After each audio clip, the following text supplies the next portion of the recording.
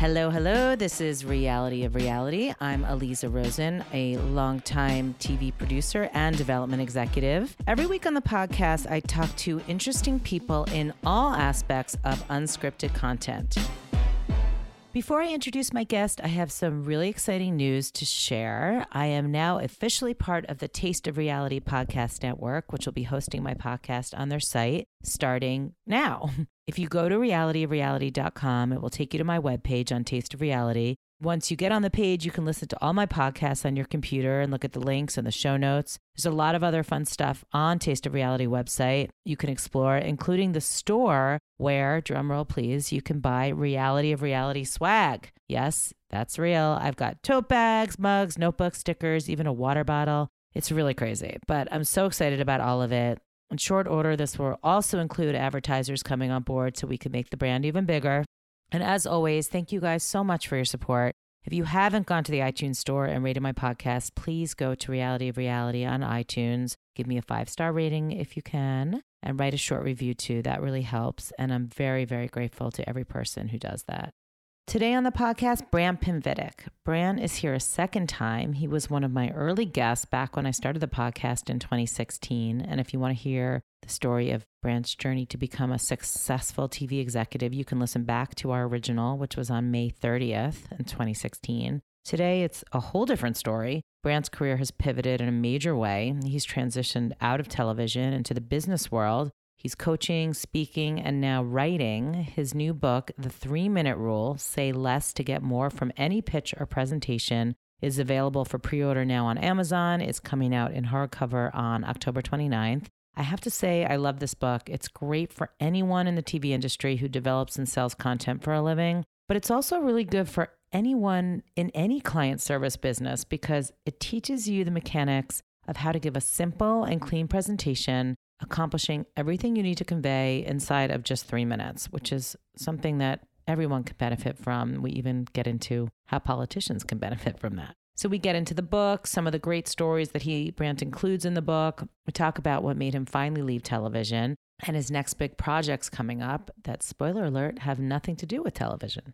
Bran Pinvidic is back on the podcast. I know, the double. A long time ago. Yeah. You were just at the beginning of my journey. That's right. I was excited to be there. Yeah. I was like, I can't believe I got him on. This is, I've done like 6, not even, I don't think. So that was back in May of 2016. And I didn't go back and listen to it because I wanted to come in fresh to this. But of course, I do remember the broad strokes. Mm-hmm. And a lot's changed since I last saw you. Yeah. You're an international superstar. Yeah. Yeah, it's been a crazy ride, right? Well, let's get to the heart of the matter, which is when I told people, just some industry people that I was interviewing you, again, they said the number one question was, is he still in the business? I know, isn't that weird? Yeah, so let's settle because in your book, you talk about you're doing the show, you're creating the show, you're just selling the show. So I wasn't sure based on that if you're still in, are you out? I mean, you don't need to be, but what's going on? Let's get to let's dispel all the rumors right here, right now. I'm out. Effectively. I mean, there's no other way to couch it. It just, all the stuff that I had developed before that I was working on is sort of like run its course. I don't really have a bunch of new stuff. I got no interest in being in the business day to day. And I love the creative, yada, yada. Everybody loves the creative, but that's not really what this business has turned into, right? So the biggest problem for me is when you have a taste of freedom, let's call it that, you realize like, oh, I don't want to work at the relationships, at the building the sort of ecosystem of what this business requires day to day. And as a seller, it's this grind that just sucks the life out of you. And you have to push past that all the time. And so when you don't have to do that for a little brief moment, and while I was in the midst of writing the book, I had 6-7 months where I'm like, okay, this is what I'm doing and developing on a much lighter scale and not running a company. It's like, ooh, yeah, like just developing is cool. It's fun. Not having to actually work at a company was good. And then when that development sort of like runs its course, you're like, okay, I'm done. Yeah, I get it. And Trust that's me. sort of- yeah. I mean, you're So- living everyone's dream, basically, because you figured out a way to pivot successfully. And I think it's Yeah. like, the famous thing is like, if you weren't doing this, what would you be doing? And like, I feel like 9 times out of 10 people say flipping houses, because it's like, we Right. have no idea what else to do. Well, and it's just like everybody's in the same mode that I've always been in. Is like I didn't believe any had any other marketable skills, right? Like this is not something you graduate medical school to have to figure out how to sell and make reality TV. So it's this imposter syndrome that we in this business we run around. It's high paying business. It's it can be very lucrative and very illustrative. So people love it. But you genuinely feel like you're not qualified for everything else. And what I've been saying quite a bit lately is you have no idea what you're qualified for. It's unbelievable the skill you develop in the TV business and how easy it's applied everywhere else. I agree with that, but I also think you're really good at selling, and that is not a skill that everybody has. You could be a great producer, you can Yeah. be a great, storyteller, but I think, you obviously have those skills as well, but I think the specific skill of pitching, of selling, I think that not a lot of people are, and that's why perfect segue to your book. It's such an important book for everyone in our industry and outside, which we'll talk about. But as far as if you're in this business, if you're trying to get into it, if you've been in it for a long time, you think you're the best salesperson in the room, this book it is so good. And I'm not just kissing your butt. I wish I had read it 15 years ago. And I related to so many things. And, you look at your own projects and you're like, okay, which is the part that the audience is going to see through? Which is, I started to look at all these things that we'll get into. And, everyone needs to pre-order, because that's what I heard is where you make, Oh, man. that's the key. So important. Yeah. So we'll drop this next week and everyone's going to pre-order this book. It is a quick read. I should show you my copy that I got from the publisher, because I have Post-its on literally every page. Oh my God, that's so fantastic. And so then I just distilled it into my notes. It's great because I wasn't expecting that, but you're one of many people that have showed me their books. It's got like dog tags and like little Post-it things hanging out and highlights. It's almost like, overwhelming. It's really cool. Yeah, I'm really because excited about that. It's so great. And again, it's not. So this is what was really interesting. So I said I didn't listen back to our podcast, but one of the things that stuck with me was when you were talking about pitching and developing and selling, you talked about sort of the pizzazz factor, how you would, come with like cardboard cutouts of things in a party van and bells and whistles and all this really, really big stuff to pitch.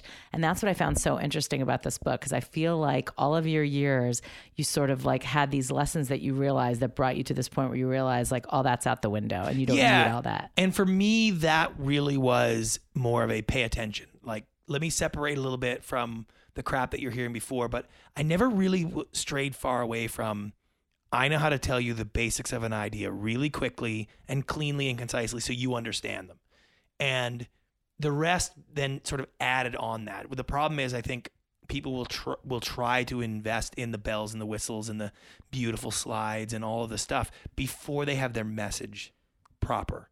And that's a problem, because you can't cheat. And that was some of the problem for people that had worked with me or under me that gone off on their own and done things, is that they thought that the bells and the whistles and the personality and the goofy stuff that I do was part of the pitch. And it's like, no, I already have the pitch nailed. And like, that's what I do really well. The extra stuff is what, sets it apart and gives me a little bit of an advantage. You can't start with that. Yeah, that's a really good point. So I guess the first question is, what made you want to write the book?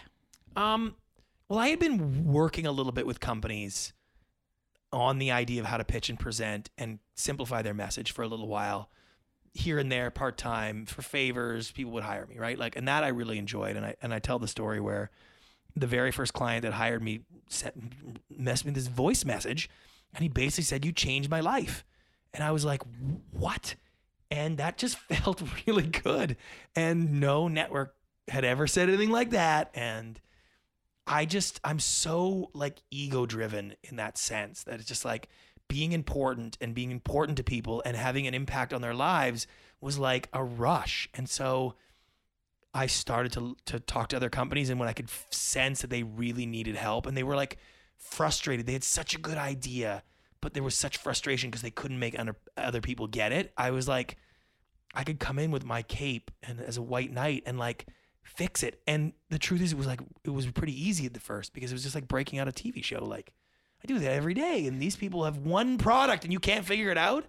And so it and was this just is so a fun. very basic question, but of course I'm so curious because I'm so nosy. How did you know what to charge them? Like this is sort of uncharted territory. I Oh, mean, it's so goofy. And by the way, the very first client, he said, like, I have to hire you. You have to come redo this entire presentation, because I just helped him in the middle of a conference. I just said, hey, switch this, switch that, and it Changed really helped everything. in the moment. And then he's like, hey, I need to hire you. Got to come do this, right?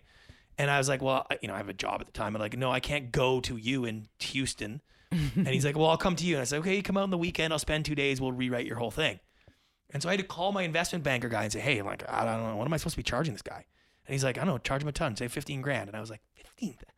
Okay. So I called him and I was like, yeah, you come out here, I'll do it. And it's $15,000. He's like, great. I was like, okay.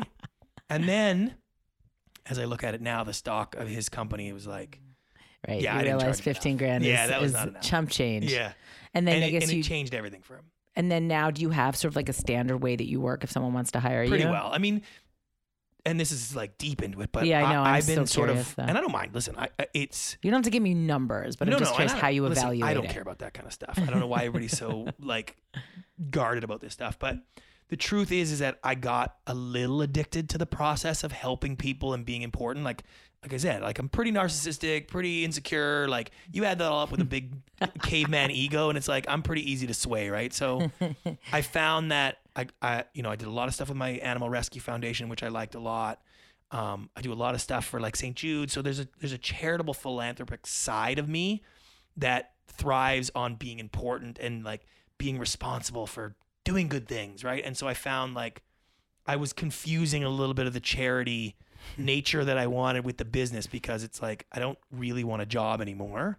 I don't want to have to work very much at all. I've worked a lot for a long time. I kind of need like to just do my own thing. And so I found myself helping in companies and like, I know I can't come and work with you, but what's your issue? And then I would fix it for them on the phone. And I was like, maybe I should charge for that. So I'm starting to get a little bit more structured. Whereas if you want to hire me, like you really want me to do stuff, like, it costs. I charge a lot of money. So it's just like, yeah. And then how many, is it a consultancy business now? Like, do you have a certain amount of clients, or it's just like, So I have sort of three main sort of pieces. I speak. Yep. So I'll go do a conference. Like I did a big conference this last weekend. So I do a whole keynote conference. That does pretty well. I get paid quite a bit for that because I used to say no to everything. Right. And that drives your price up pretty well. And so that was kind of convincient. And So what was now I that? say What yes. was that conference? Just for an So example. this one was a sort of like a cannabis expo. And what I was doing is explaining the power of storytelling to them and the power of how cannabis and the marijuana industries had been on the losing end of the story for 90 years. And I've been working a little bit in the political realm now. I did some lobbying work with some lobbyists, and I just did a presidential candidate on their messaging. Oh yeah, it's very cool. Can you say who it was? I can't. I Is can't it even tell you if Democrat? it was I can't even tell you if it was a can't- man or a woman. I hope It's it's part of the not Tulsi. confidentiality thing. Okay. Which, by the way, I had my own. I was like, yeah, well, I don't want anybody knowing I'm working for Right. you either. Like, I don't want to be picking sides in anywhere. Wow. So I was there to basically tell them, like, hey, here's how lobbying works. Here's how the other industries do it. And marijuana and cannabis are a long ways away. You think you're close to federal legalization. You're nowhere near it because you don't own the narrative. You haven't controlled the story. All you do is complain about how alcohol and tobacco has been getting the free ride, and you haven't even looked that they've been giving you the roadmap of how to get there. And all you do is whine. And so I walked them through the power of storytelling and how storytelling through the course of the last 90 years has helped and hurt other businesses and how they've just been on the losing end for so long. And here's the new narrative that's being taken the mantle now. And if you want to get federal legalization in the next 5 years, here's what you're all going to have to get on board with. So how did you even know that? Did you research, or was it intuitive? And it's a little bit part of what I do, because when I work with a new client or I get involved in a business, I'm starting to take a lot of details, and I'm just really good at taking a big group of information and distilling it to somebody else. Like I can take what you know and translate it into someone else's understanding really quickly. Which is the whole book, and that's the incredible skill that you're trying to impart to everybody. And it'll be interesting to see if people can actually use it and use it effectively, because it's one thing to know it, it's one thing to integrate it, and it's another thing to actually be able to do it. Yeah. Like I found myself just, personally, in terms of thinking about my own pitching process, saying things like, I mean, there's just so many layers to this, which, after I read your book, I was like, I'm mortified that I've said that in a pitch, because that's like the worst thing you can say, because I'm trying to think like, this is a premium, 6-part deep dive, peel the onion doc. They want to know about all the layers, but really that is really just overwhelms it as opposed to simplifying it. So just little takeaways like that were so instructive to me. Yeah. And one of my friends, clients, he runs, over in Vegas, he runs Caesars, and he said, and I got a quote from him in the book now, but he said, like, I was halfway through this book and I've already used it in 5 presentations, in 5 meetings. And one of my other clients, he was the marketing general manager of GM. And he's like, I'm 3 chapters in, I already have an entire whiteboard full of stuff for my staff, because I think everybody's feeling the same thing. Like, there's just so much information. It's so hard to cut through the clutter. It's like everybody's trying so damn hard. And I'm basically saying, like, hey, you can lose weight and eat whatever you want. Like, I'm giving you the easy version, which is like, you can say less and get more. You just got to know what to say. And it's a stronger position. There's a stronger position to be the one who's not shouting and trying to overcook everything like everybody else. Interesting. So talk to us. So you've created something called is it the WAC method or the WHAC? I wasn't sure if we were supposed to say WAC or not. Yeah, WAC. WAC it. So what is WAC? So I found as I was going through the process, because for me, originally it was just high level CEOs, big public companies, right? And so I sort of had the idea that, like, well, I'm so fancy. I'm such a fancy guy. They're so fancy. I'm speaking on a level that they understand. And then I worked with a plumbing contractor and like a PTA president. And I found that I was doing the same process with them as I was with a show, as I was with, a biotech company working on type 1 diabetes, anti-rejection drugs. And what was really cool is that I would put everything into the 4 categories. What is it? How does it work? Are you sure? And can you actually do it? And that order is how people understand. It's how they rationalize decisions. It's how our decision-making process forms when we conceptualize, we contextualize, and then we actualize. That's how we do things. So if I'm trying to explain anything to you and I start with what is it? How does it work? And then I can give you the facts and the figures, the logic and reason that sort of verifies what I've just explained. And then I can tell you how to do it, what it costs, where to get it, how long it's going to take, how we work together, what the next steps are, right? And if you just follow that, like alone, if you just did that, like it changes the game. People understand things so much better, and you just got to lead your audience piece by piece. And this applies to everybody. I mean, this is not just a TV thing, but since a lot of the listeners are in the unscripted industry or just the entertainment industry in general, my biggest question was, how does this relate to showing your sizzle reel as well, right? So your sizzle reel is 3 minutes or under. Yeah, of Are course. you giving your 3-minute pitch on top of your 3-minute sizzle reel? Like, how do you structure a pitch, or how would you structure a pitch? So, because the pitch sort of, and I lay it out there, there's a few segments to it. There's an opening, there's a reason for being, all these kind of things. The hook, the edge. Yeah, exactly. So I think if you're going to be using your sizzle reel as the piece, what I usually do in the meeting is I always give that opening and the reason for being, which is literally, what is the reason for you being in this office? How did you come to be excited enough about a project that puts you in that chair, right? And if you can explain that really clearly in a simple story that puts you there, so that later you can verify it and be like, see, I told you, now you understand why I'm so excited, right? So that reason for being, and then from the sizzle, it's like the sizzle's kind of got to start with, here's what it is. And then you kind of got to explain this. How does it work? You know what I mean? And like, and it varies. So then I use that sizzle as the meat of it. And then after the sizzle was when I would go back to the edge and the callback and put those last finishing touches on it, because now you've got people to understand what it is and how it works. So you should have a buyer with an understanding of what the show is. Now you got a couple of pieces to like really things they wouldn't have thought of when they watched the sizzle. And that sort of, then you can really tie it together. So if I use Bar Rescue as a great example, people seem to like that example. I would never have pitched the idea that John Taffer is the next Gordon Ramsay, and that's why the show will work. But if I had a sizzle of him and the way he was doing it, by the end of that sizzle, the audience, the buyer, would be saying, damn, he's like, could be the next Gordon Ramsay. And that's when I would have brought out the edge of that pitch, which is the butt funnel. So yeah, you have to say what the butt funnel is. Right. So, and the butt funnel is a good one. I even have a chapter dedicated to it. But the idea is once you understood what the show was, you understand the potential of it. John pulled out this big blueprint and he's like, here's how a butt funnel works. And you're just like, okay, I got to hear this. And he explains that every bar has sort of a lap that you go through when you go check out a bar. You're sort of wandering around the architecture of the bar, looking to see who's there, and you take this lap, and everybody does that. And he designs the furniture and the architecture. So there's one part that funnels people together where it's too narrow for two people to walk side by side. So you got to turn sideways to slide past each other, but your butts touch. And when men and women touch butts, endorphins are released. You have more fun. You drink more. The bar makes more money. And that moment was sort of like, whoa, that's the edge. That pushes it over the edge in that moment.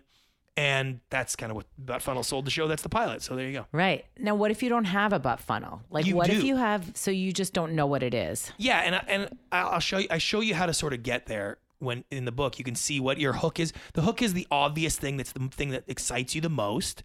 And the edge is the sort of the story or the example of how it works, that if it was working in its best possible scenario, what would it look like? And so when I work with a startup, I work with a lot of startup companies looking for money and stuff. So their app doesn't even work yet. And I was like, the edge of your story is, what would it look like when it was working perfectly? What would happen? What would the person do? What would that bicyclist be having on like attached to his bike if they worked perfectly, and how big could it be, right? So, and what I try to do is train them to not explain that stuff at the beginning. Like, don't state and prove. Don't start with your big conclusion, because everybody's looking to disprove you the second you do that. Yeah. And so I let them lead through that. I learned that in Shark Tank, because Mark Cuban always gets so pissed at those people that like start rattling off like, this will help you lose weight or whatever, you know, and he's it's just like the biggest thing. And you're like, okay, so every second, every word you're going to say, I'm going to be doubting it. Exactly. Trying to poke holes in it. Is that really the best strength? No, it's not where you want to be. So one of the stories that I love in the book, and what I love about the book, is not only how instructive it is, but you use so many great examples from our business to illustrate, you know, either mistakes that you've made or stories that have helped you get where you are. And one of them, which was so relatable, is you tell the story of pitching an idea to Nat Geo, to Howard Owens, and having just, you know, by accident been in town to have lunch with him in DC. Yeah. And it turns out he was trying to pitch your show up. Now, even though Howard was running Nat Geo, as most people know in the business, you know, it doesn't matter if Howard loves it. He's got to pitch it to ad sales. He's got to pitch it to marketing and everybody else to buy in. And the problem is that sometimes the best salesperson is you, right? So you happen to be in town, and Howard said, Brant, can you just come over and basically come to the room? Yeah. It was like a terrifying moment, because it changed the dynamic of what I realized we were all in for in this business. And that, you know, I actually thought we were going to be there for like a celebratory lunch, right? Like, cause Howard loved the show. I sold it directly to him. Right. I mean, what else do you need? Pick it up, buddy. Like, right. I'm going to be there for lunch anyways. We got lunch scheduled. His green light meetings that morning, it's on. And they were like, yeah, Howard wants you to join this meeting. And I was like, I don't even know what meeting he's talking about. Like, what is he like? So, you know, I went in to the meeting, and it was the green light meeting. And that was like a really strange meeting to be in, because everybody was just mean. They're just mean. They want to say no. They're just looking for reasons to piss on whatever's in there. And everybody's been there. Everybody understands it. Everybody knows that, right? We've all seen that. And it's called decision by committee. And it's the new norm everywhere. And I tell you, I will tell this story on stage, and as soon as I say the word decision by committee, I will get an audible groan from every audience. It doesn't matter where it is or what they do, because they all understand the same thing. And what it showed me is like, yeah, I'm great. I'm a great salesman, but Howard is no slouch, man. Like, he is awesome in a room. But I knew the show so well because it was mine. He knew the show really well because he liked it. That's not enough. And so I had to really create, from that moment on, I set out to create every single pitch in a way that would basically make it almost impossible for anybody to pitch it any other way. Like, here's exactly the way to lay it out so that the information gets across perfectly. And that was sort of like set that tone. Like, but it was terrifying, because you realize, like, wow, everything we do, somebody else is going to be weighing in on. Yeah. And that hasn't changed. It's only gotten worse. Yeah. Right. Yeah, of course. Yeah. So I think, you know, another thing that I thought was really smart is that you don't want to tell something. One of your chapters is that you don't want to tell the audience something that they already know. Yeah. So kind of expand on that. Explain what you mean by that. Well, what I say is the story that you want to tell from A to Z doesn't need every letter of the alphabet. And I use the really good example in film directing. An average director and a great director will film all the same scenes, right? They'll film everything.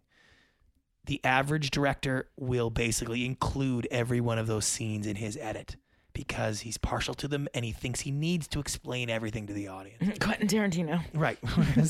I love that you make that a verb. Don't Tarantino it. Right. Whereas a great director knows that you get it. The semblance is there.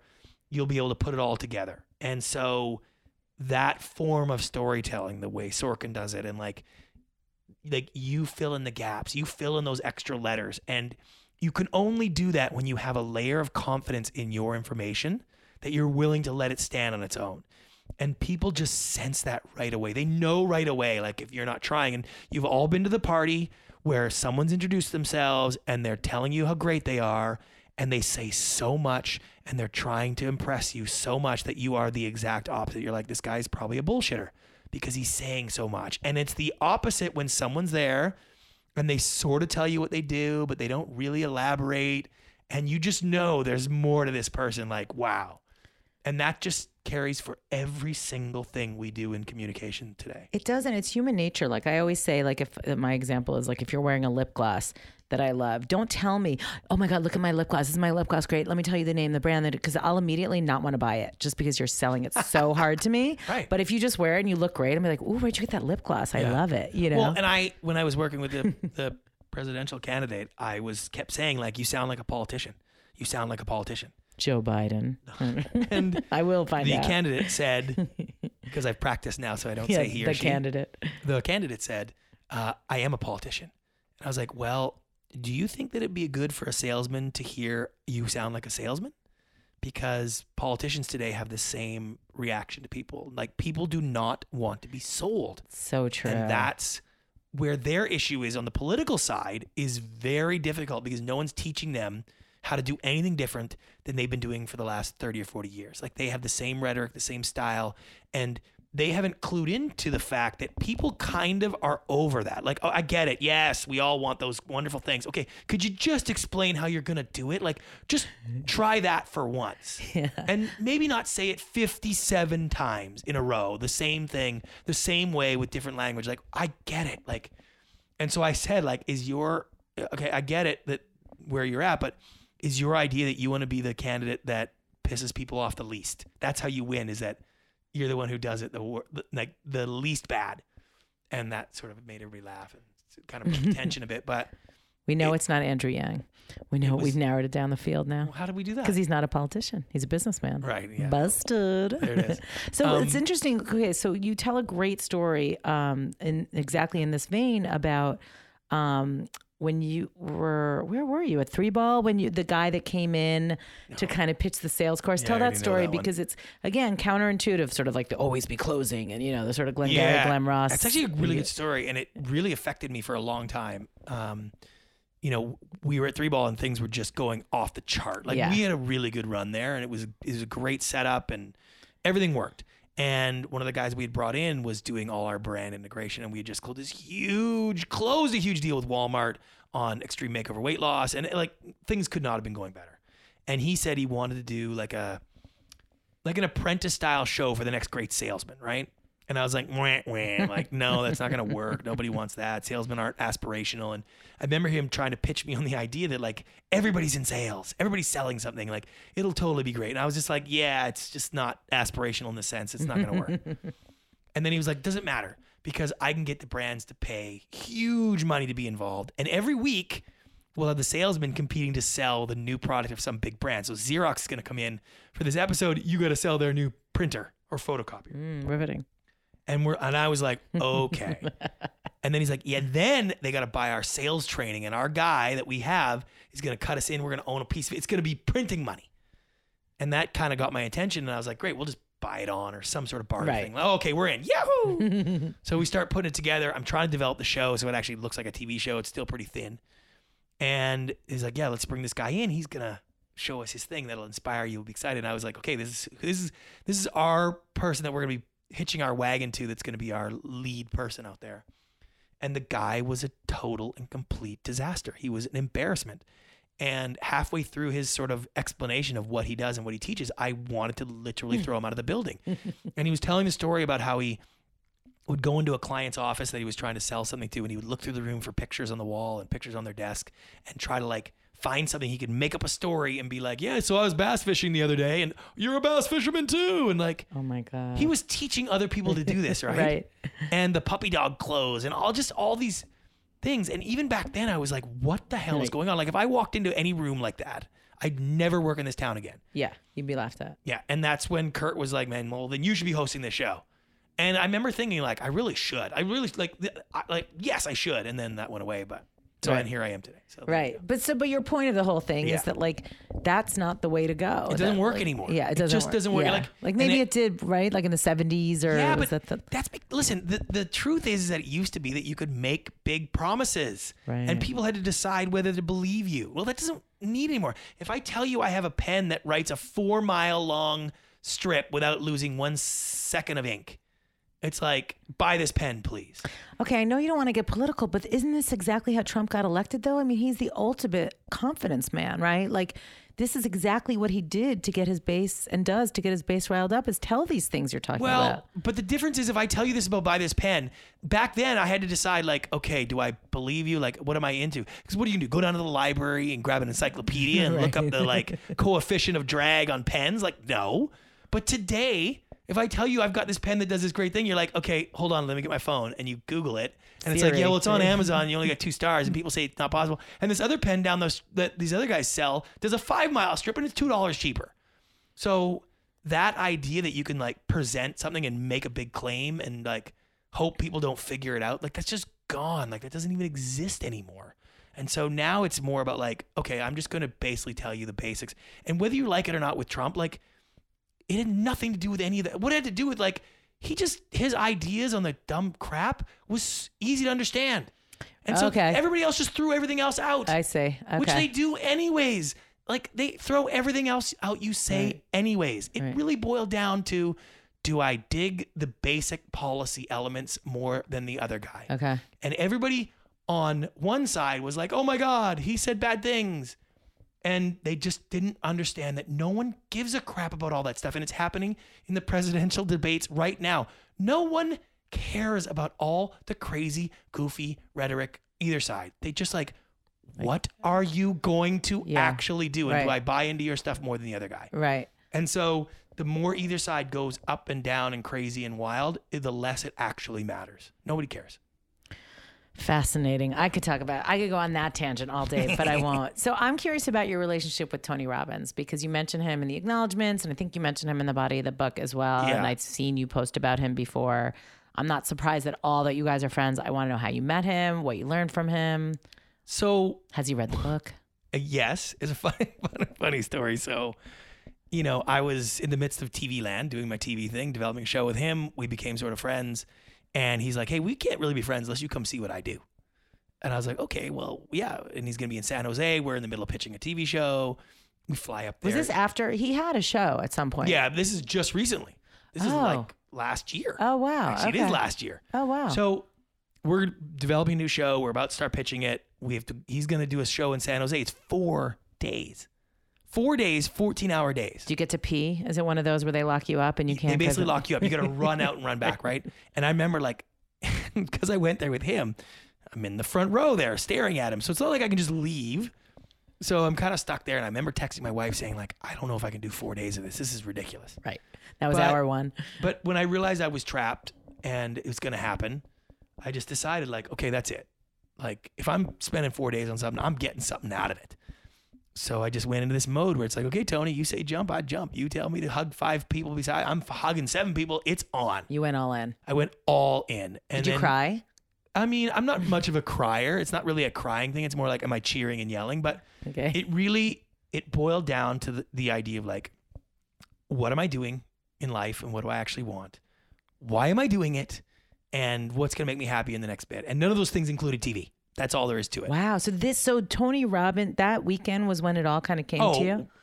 It happened on his plane back when Holy he said like, how did you shit. think it was? And I was like, this is the last TV pitch I'm ever doing. Oh my God. I like had my goldfish Jerry Maguire, like I'm out of here at that moment. Now, to be fair, like once I got back to town and I was like, okay, maybe I should take a couple days here and make sure that. Still need paycheck. Yeah. Wow. But- Wow. and then he was just, he's just excited that I'm going to make this big life change. And so it got to the point where I realized like, okay, that's it. Like, I don't want to do this anymore. And it just gave me the idea that like, I don't need more money. That will always find its way. Like, I was only doing it for the money anyways. Right. At that You were point. afraid to walk away. And exactly what it was. And it's like, could I see the vision of selling the book, having this as a real business? Like, not really, but I could sort of see that it could happen, and just having the belief that it was going to happen as opposed to like, oh, I got to get it all in place first, just made me sort of take that leap. Wow. And from the day that I decided to be out of my deal, 6 weeks later, I had a book deal. And it's a 6-figure advance. It's a huge advance for a book. And it was just like, I cannot believe this happened 6 weeks after Tony Robbins, basically. Wow. Okay. Yeah. How'd you meet Tony Robbins? Sean Perry, WME. Wow. Yeah. And did you sell the show? We did and didn't. I mean, there's a lot of complications with it, of like selling it and making it and closing deals, those kind of things. So okay. So we're it not was a going to pain see in the we're not going to see the show. It's Maybe. it's difficult. Yes. Okay, so how does somebody who's not been an author? I mean, I know you wrote articles. Like, tell us all, because I want this, for everyone. How do we get a 6-figure advance on a book? I mean, it's a great idea, but you're not Tony Robbins. Yeah, I don't. You may be now, but I don't. How did here's it the funny thing, happen? though. It's a business book, right? Yeah. I don't really run a business. Like, Yeah, I have do big now. titles and big companies, but like, really, I'm get the big titles and stuff because I sell shows. Like, it's not because I run a business. My management style, not something you want to emulate. You know what I mean? Like, you don't want me to be teaching you how to manage a business, right? That's not what I do. I don't write books. That's pretty clear. I don't even really read books. So I'm like, this is going to be a thing, right? So, but when a book agent that I worked with, because I really wanted to, have do the book. So I got a book agent that I had met. She'd seen me speak a couple of years before, and I couldn't tell WME that I wanted to write a book, right? Because you can't tell your reality agent you want to write a book, because then he calls the book department and says, my reality client wants to write a book. Like, that's a big favor. It never goes anywhere, and I didn't want to put him in that position. Right. So this book agent only does business books. That's the only thing she does. She in New York? She is. She's really cool. And I just said, hey, I want to write a book. And she's like, yeah, so does everybody. Right. She's like, I'll send you this template. This is how you write a book proposal. You write a great book proposal, you got a shot. You don't write a great book proposal, you're just one of those people that wants to write a book. But isn't it all about Twitter followers and Instagram? No, okay, not so at that all. was what an agent told me. No, that's totally wrong, because Twitter followers, Instagram followers, they're useless.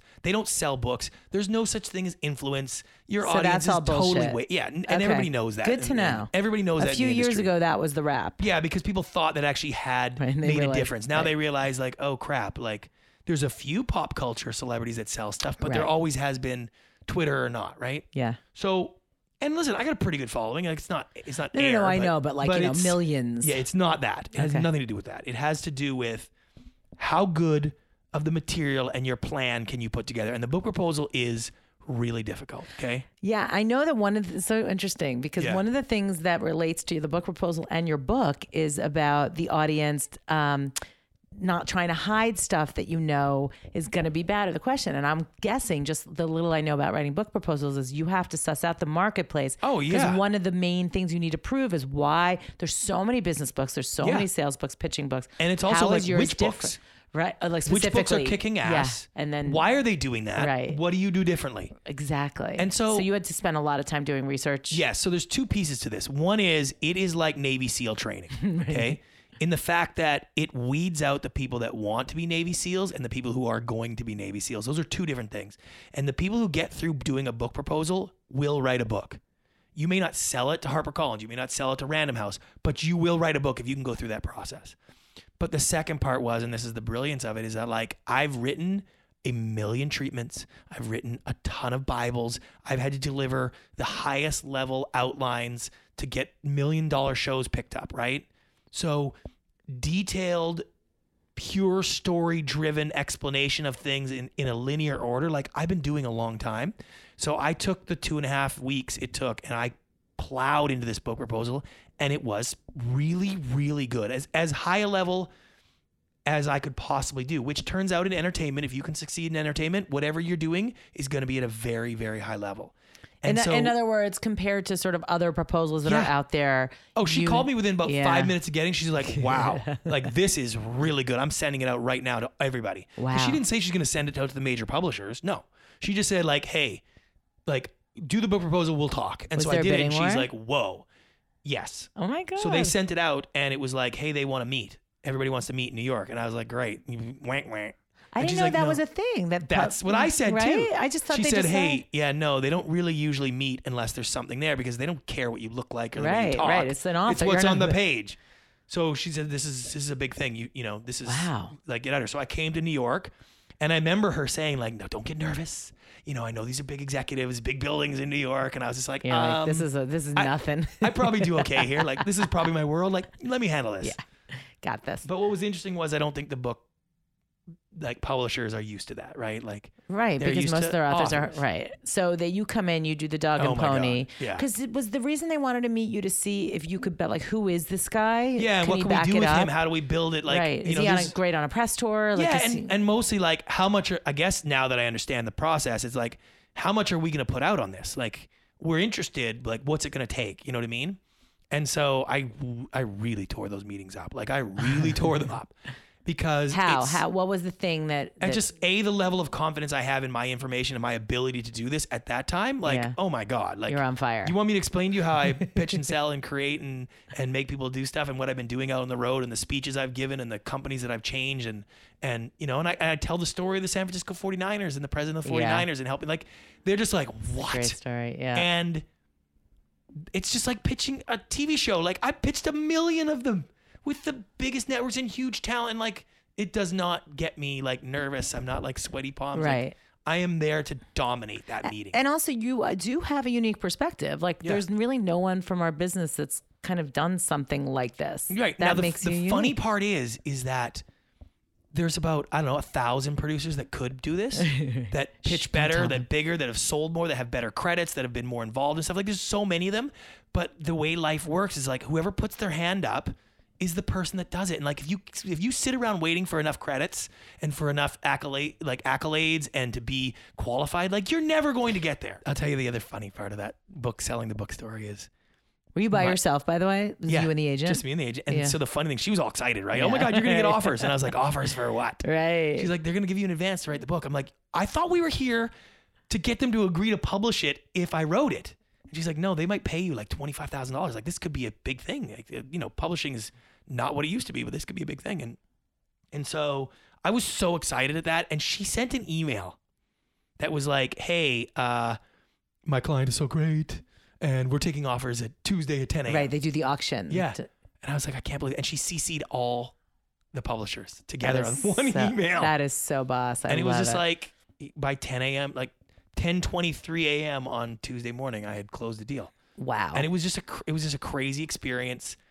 And the publisher treats me like talent, I love it. which is so weird. It must be so weird because she's handling It's you. so weird. And you're like, I handle. Now I understand why talent gets huge egos and becomes like deranged and difficult. Because if you treat people like this, of course that's what's going to happen. Like, where's my trailer? Yeah, they're like, Where's my everything I jet? say is so like golden, and they can't say no. They have to go 7 steps to say no. And I'm like, just, if this is a bad idea, just tell me. And they're like, oh, Yeah. it's so fun. So then once you dug in and you started writing it, Yeah. what was that process like? Was there a lot of, was it like network notes? Like you get stuff back that you don't I'll even tell you my note understand? story.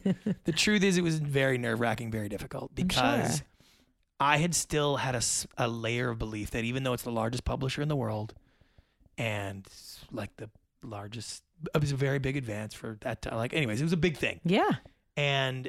But I still felt like I sold it. I still felt like that I was doing what I do, which is, you know, like I convince people. So it felt real, but it didn't give me the ultimate layer of confidence. Like, oh, I'm going to be an awesome author now. I'm going to write a great book. I didn't have that.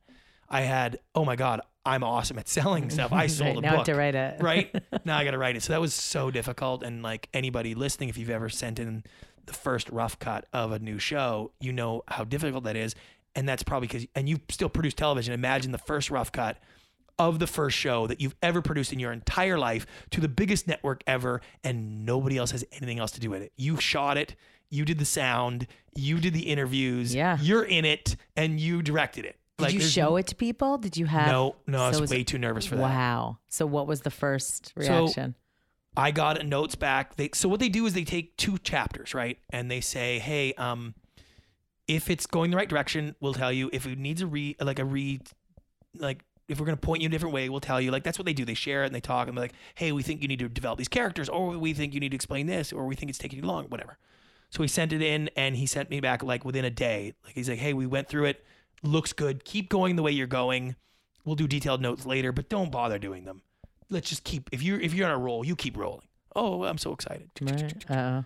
So then like a week and a half later, he sends over, hey, here are my detailed notes. But again, I think you should just keep going where you're at. I like what you're doing. This is all great. But, okay. Then like 30 minutes later, he says, hey, Brant, listen, I just want to make sure that my notes don't like, I don't want you to think we don't think you're doing a good job. Like, we are really excited about it and we think it's going the right way. I don't know if my notes maybe sounded like it wasn't as good as it is. And I was just like, oh my God. So I remember I had to stop the car and like get my laptop out and like, oh my God, what are these? And the notes were like, hey, perhaps maybe this is such a good point. We could move this up a little bit. It's like, I wonder if you could give us a few more sentences on how this might be. Oh, so they were like the easiest notes in the world. The softest things Right. you've ever read in your life. And I emailed him You back. must have laughed your head off. Yeah, and I emailed him back and said, here's the first note I got on Bar Rescue on the pilot, just for comparison. It said, this is the worst piece of shit I've ever seen in my life. Do you even know how to make television? ? Oh my Quote. God. And I was like, so I'm going to be okay with notes. You send me That whatever is, you need. is that to. true? 100%. Yes. Oh, yeah. Yeah. And they're like, we might have to send somebody into the edit bay to fix this. You guys are so crappy. That's basically what we were at. God love it. God love him. So it was ultimately a really fulfilling experience. Yeah. then. So like the first 2 chapters took me months, and then the next 12 banged out in another couple of months. Like, it was fast. And that And was what was the your moment. process? Did you wake up early? Yeah, I'm an early riser and I Yeah. write. So Okay. I'd get up and I'd go outside and I'd get in one of my whatever chair I was picking that day, and I would just pound through stuff. So you're fast. not a procrastinator. No, not for that stuff. I'm up and working really early. I'm more like a lose steamer. Right. Like by That's 2 me. or 3 o'clock. By it's 4, like, totally. it's over.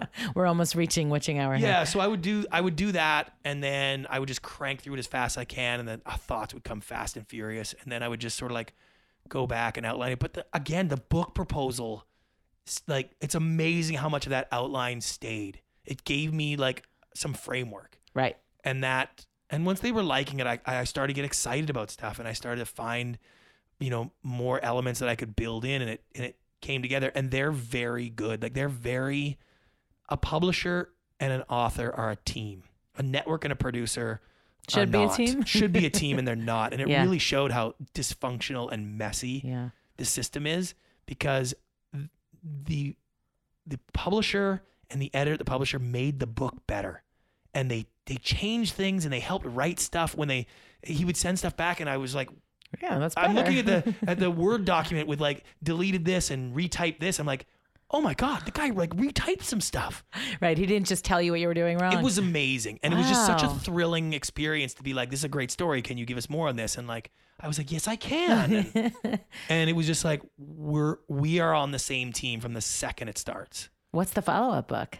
I'm probably going to do more. We're actually talking about it right now. So I'm going to do a lot. I do quite a bit of speaking into the high intensity living and high performance. And is that the same thing as Reject Average? It stems from that a little bit. Yeah. And then can you explain a little what that is? So basically what I do is I've been working with some professional athletes and whatnot on how to maintain their level of excellence, right? I'm a pretty high intensity guy, and I always joke, like, I'm a high intensity dad. This is where it started. Is like, I'm going to be as good at being a parent as I was as a producer, right? Yeah. I bring the same intensity at home as I do to the office, and I started bringing that to everything I do. And so in an athletes are easy for them to understand it, because it's like, hey, the reason why they practice so hard at the highest level of intensity in practice is so they can maintain that when they go to the game. And then when I explain to them, it's like, except for you go home in the middle of that, and then you're an average person at home, and you go on vacation and you're average again. And you're sort of like, okay dad, and okay husband, and okay vacation, and okay on the weekend. And like, how was your morning? Was it just okay? Oh, I'm sorry. Now you got to ramp up and be a champion. Like, and the ramp up is the hardest thing for people to do. And you want to effectively match intensity and be able to be a spectacularly good champion level weekend haver or vacationer. Or if you're at a restaurant, if they were giving a prize for who had the best interaction with a waitress today, who would win? Could you win that contest? And so I have a whole training thing that I do on that that's been really, really well accepted. I'm going to write the antidote book that's called why I like relaxing. Yeah. But here's the thing. People ask me that all the time. They're Like, like, do don't you you take a re- day yeah, off? do And I was ya? like, yeah, I'll take a day off and sit by the pool, and I'll do it at the highest level. I will crush that. I will take a day off and relax and do nothing better than anybody in the world. I'm the best relaxer. Yeah, but that's kind of the point where it's just Yeah. like anything you're going to do, you can do it at a high level. And if you practice doing that enough, you'll start doing more things at a high level. Okay, so I don't know if you read the New York Times, but my favorite thing in the whole world, because as I said earlier, I'm nosy, is it's called Sunday Routine. And they just interview somebody who's, notable. They could either be sort of a local New York celebrity or somebody bigger, and it's how they spend their Sundays. So give our listeners, because, you are somebody aspirational who people want to know, sort of like, what are the tricks of the trade? Give us your average day or your average weekend day. I'm up at 4:30 usually. 4:30 Alarm at or no 5. alarm? No alarm. I'm usually up 4:30 at 5, and I'm How many on hours my of sleep? computer. I'm dead asleep by 10 o'clock. Okay. Like it's hard for me to stay awake. Okay, so 6 to 7 hours. Yeah, and so I'm up, let's say 5 o'clock, and within about, 2.5 minutes, I'm on my computer. And I'm like, Are you checking news? Are you checking emails? no, I'll hopefully be diving into some project or something I have to write, because it's the only time I have enough like clear driven focus, because Everyone's sleeping. Yeah, like I'm focused and I create stuff, and then with about 45 minutes, I'm like on Facebook and Instagram and wondering why people are liking my stuff, but they don't send me messages, and what, you know what I mean? Like I do that whole thing because it's part of the. Hey, at gig least right it's now. not the first thing, Yeah. Oh God. right? That's impressive. I know. So then I basically do that till like midday. In my midday is like 10 o'clock in the morning, Right. and then I'll go. Is there and- coffee? No coffee. No coffee. No. And I intermittent fast. I knew it. Oh, you do? Yeah. So are you 6:14 or what's the? Yeah, I what's go. the- I eat from noon till about 8. Okay. That's about it. That's Okay. my window. Got it. And are So- you eating a particular diet? No, then I eat like a moron. Okay. And then you just stop. Do you drink alcohol? No, I Okay. don't drink. Okay. So I basically only drink water anyway. So that's Okay. sort of been it allows me to eat McDonald's or or whatever I want. Okay. That's my trade-off. Got it. So, and then I'll do a bunch of animal stuff. I'll go see my horses, which is sort of my Oh, biggest yeah. thing now. Wasn't there a turkey? There was a turkey. There is no longer a turkey. I'm sorry. Yeah, it's bad. Okay. But you're But- an animal lover. That's your Yeah. thing. So I have 5 horses at the house, so I'll go Oh my usually see the gosh. horses. And on a Sunday, I will 100% ride one of the horses for sure. Nice. With your And- kids, do they ride too? No, they don't ride. Oh my gosh. No, I know. What happened? I'm the only one that ride. I don't know. They just don't. They're not. My kids are like sensory overload, right? Right. They've done so many things. The house is so cool. The Yeah. yard, they're done. Yeah. So that's Wow. why I started my travel and adventure club, Yeah. was because like I needed people to play with. I needed some playmates. So, Oh, really? and I realized like, well, I'm not going to go jet skiing unless like someone invites me. No one's inviting anybody to do anything in this godforsaken town. So you've created this. So I'm just like, okay, well, I'm going to put it together. And then all of a sudden everybody goes jet skiing. I want to do one of them, by the way. I know don't I blame saw you, Elliot 'cause Goldberg. they're awesome. My friend. Yeah, it looked like such a great family Yeah. thing. It's such a great way to unplug. Yeah. And it's just, we want to do stuff. We want to be involved in things but the reason why we don't get out and do more with each other in a town like this, because we're not in a sense of community with neighbors. It's that it's not a small town. So unless someone puts it together and sends an invite out, you won't go. And we just did that. We just went on a downhill mountain biking adventure. And I realized like not one of us would have gone up there to Mammoth to do this if I didn't put this adventure thing together. Not one. And so it was like, oh, this is why I do it, because it gets me out doing fun stuff. And that's kind of where I'm at right now, where I just kind of want to do fun stuff. But you're living every day to its fullest. I mean, Yes. not to sound totally corny, but that's what you're doing. Well, I'm trying to squeeze as much joy out of the day as possible. And I look at every day, as many situations as I can, and be like, how would I win at this situation? How would what could I possibly do that would make me feel joy in this moment? And I try to do as many of those moments as I can. I've been training. I'm training for that. And speaking of training, is there a workout during your day too? Yeah, I just started yoga for the first Oh, look time. at I have a you. very fancy NFL friend who's like big into the yoga, and he's a big, muscly, Yeah. burly, sort of bearded man. And if he says like yoga's cool, you should do yoga, like I'm okay, I'm doing yoga, and I love it. Do you? Yeah. So I do a little of that, but I'm like, I have a standing desk. I run around. Yeah. My desk is outside of my house. I'm running around doing stuff all the time. Like, Yeah.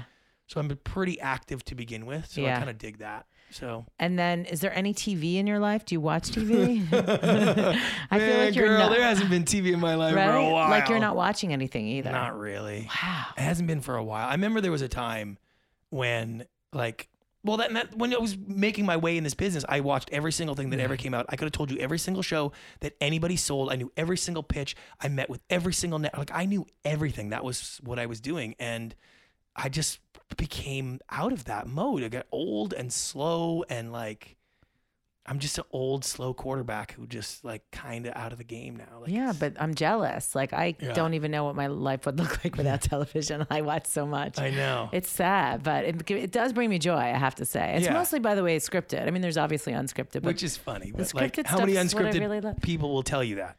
Yeah, no, they only watch scripted TV. Well, it's like, that's not healthy for our business. Yeah, right, exactly. Right, well, no, I still have my housewives, don't get me wrong. But I send I send emails all day. I'm crafting and creating stuff. And and if it wasn't for the book and all the stuff, I would be out 3 weekends a month. I'm doing some adventure. Yeah. Wow. So I'd be out doing something. Yeah. That's so cool. Yeah. And then in terms of like how you see, because you've designed your life, right? So you've had like and I speak a lot to that, and I have a lot. And like I said this on another podcast, like I've had more than 20 people from our business that most of them. Yeah. Have called like, hey, we should grab lunch. Yeah, I would, doing whatever. And I don't come into town very much. Lunch is a little harder. It's like, well, I'll come out there. Like, I'll come out and see you. Like, and I'm like, please tell me what you're you gonna come do. out to Santa Clarita? Okay. Yeah. And they'll come out to the house, and it's like, that's the main question is like, hey, I need to effectively design my life for when this business implodes, or I don't love this, whatever it is, right? And it's all been transitional, what's next stuff. And I mean,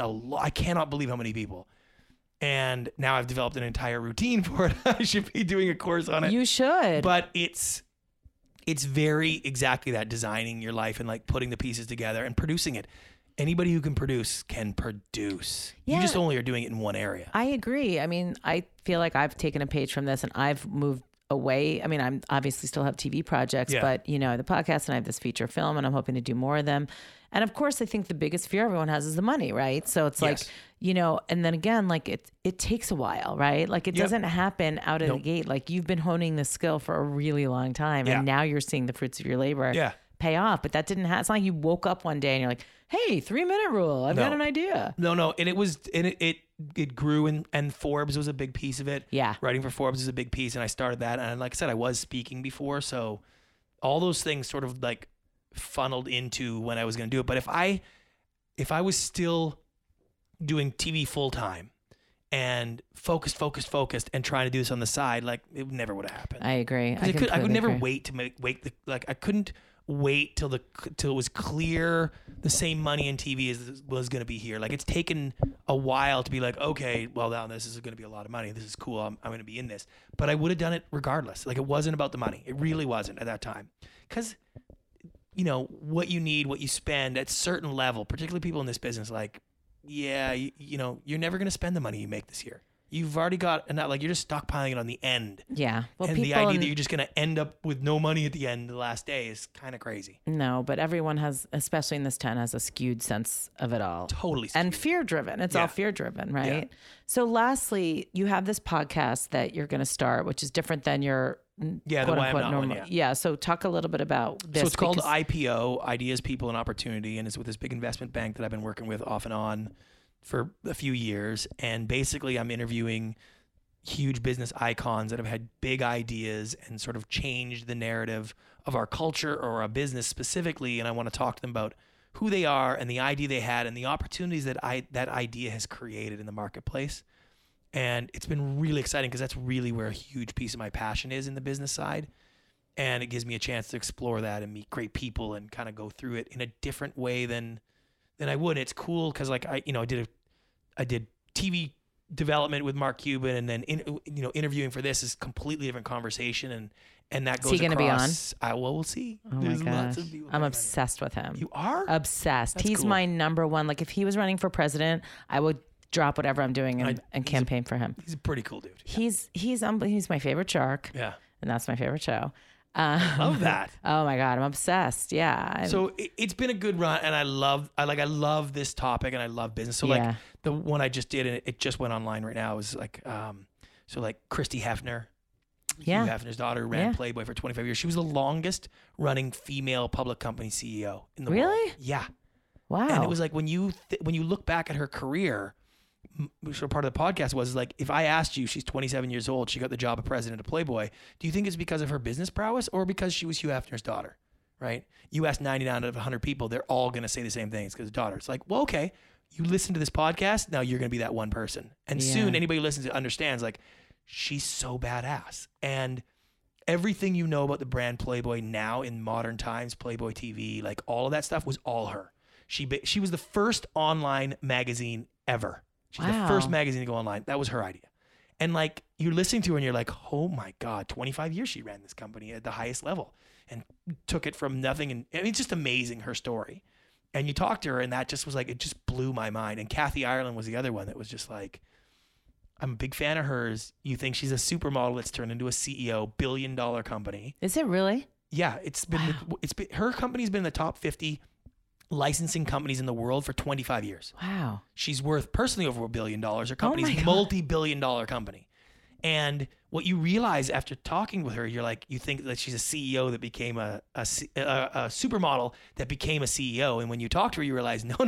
She's a CEO that happened to be a supermodel at one point, right? Wow. And it's just so cool when I get to tell the story about how her first product after the phone stops ringing being a model, because that's what happened if you're a model, all of a sudden the bookings stop, is she went out with a pair of socks to sell.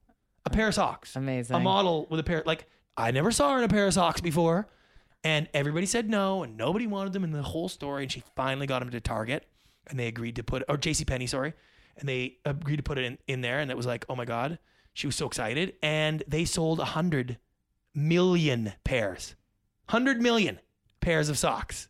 And it's like, oh. That's insane. And she did that over and over. Wow, Midas touch. Yeah. Okay, last question. So you're a creative person, and just because you're technically quote unquote out of TV business, when you're doing these interviews, when you're meeting all these people, because you're so out there in the world and everything, your wheels are always turning, right? So aren't you thinking like, oh my God, why hasn't anyone done the Kathy Ireland biopic yet? Yes. I should develop that as a movie. Oh, why can I help her with her book? Like I have that all the time. Right? So then how do you where I give them away. You literally just giving them away. Yes. And you're okay with it? I love that. I call my friends. Okay. And I say, hey, I'd like you should do this. You should do this. Here it is. And they're like, great, we'll make a deal. I was like, no, don't worry about it. Wow. Just, I'll take a favor from you one day. Because in this business, I'm more likely to cash in the favor than I am a check. Like, let's be serious. It's very hard. But you don't. So what I guess I'm getting at is though you don't have that desire to make the thing anymore. No. And by the way, I was never a great producer in the field. Like, it wasn't like, oh, thank goodness Brant's on set. He's going to fix everything. Like, that's not the way it is. Like, ask Sally Ann Salsano about having Brant on set. Like, she'll tell you the good stories where it's like, oh, great.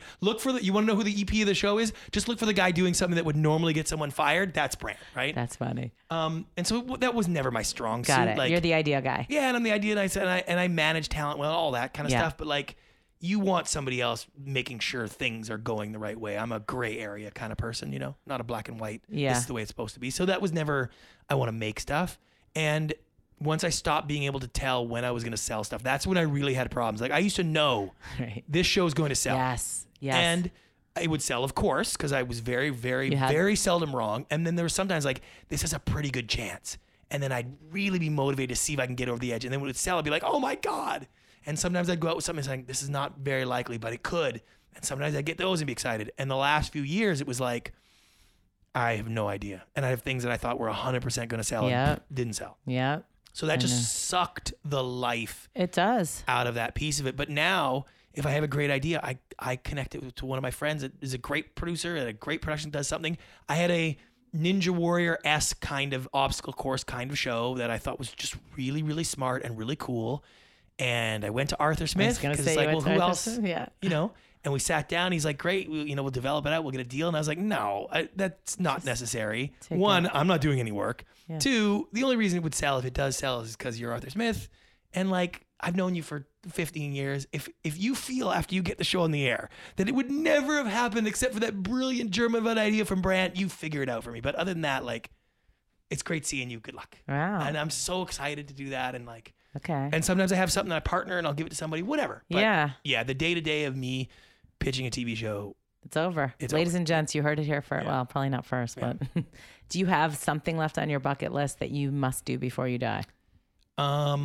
Not really. Like, I try to stay pretty focused on what it is now. Cause I have the phrase that I've been working on practicing is if it never gets any better than this, oh my God, I'm so bloody happy. Yeah. And I've been in that situation where I've been at a friend's house who has the most beautiful, spectacular $30 million top of sunset home. And he's giving me a tour and he's not miserable, but he's giving me a tour of it. And he's so unimpressed with his $30 million home. And I have given a tour of my home to somebody and given them the same unimpressed sort of look. And I realized like, if I could afford the $30 million home at some point, I'd be unimpressed with it. So I'm working on the idea of like, hey, if it never gets better than this, like if this was the exact life I had to live from here to end, like, would I be cool with that? And every day I'm kind of like, oh, hell yes. Like for sure. And the more you can really own that, the easier it is when things do get better. It's like, ooh, now it's even better. I can add more things. So yeah, my new mantra, I told this to Debbie Gibson this morning. I said, it's don't treat a gift like a burden. Right. I love that. Yeah. Because, you're always, like if it's really hot in LA, that would be my thing. I'm like, I'm so hot. And then I'm like, wait, you moved here. I know. So you wouldn't be cold anymore. Shut up. Well, I wrote this article for Forbes that was called, 4 steps to not plan for success, but to practice for success. Yeah. Right. And it went crazy viral and it was weird because people really resonated with the idea. Then I say, like, we plan to be successful. We plot it out. We envision it. We set on the path, but we don't practice not a single second on what it's like to actually be or feel successful. And I always tell people, clients, I say like, okay, if you're where your company was 10 years ago, if you could see where you are today, would you have been happy back then? You'd be like jumping for freaking joy. Yeah. And it's like, well, when were you jumping for joy? Yeah. And you're like, oh, I haven't done it yet. I moved the goalposts down further. We could go on and on. I'm psyched for your Tony Robbins seminars because that's going to start first. That's my next phase. Yeah, you can get what you should do is run the workshop for all the disgruntled TV execs who are just like, tell me what to do the next. The alternate to Real Screen? Yeah, Come that's to Brandt's what we're Adventure? Honestly, I should take everybody on an adventure instead of Real Screen. That is the best idea. That is a great idea. Finally, it's like the monopoly of Real Screen will be broken up. Yeah. I love it. Well, this is fantastic. Everybody must buy the 3-minute rule. Pre-order now on Amazon. Yeah. It's what? Let's hope. It was the #1 new release last week, so that was kind of exciting. Yeah, this is going to kill. This is I'm great for excited. everybody, and I'm so excited for everyone to read it. Me too. Yay.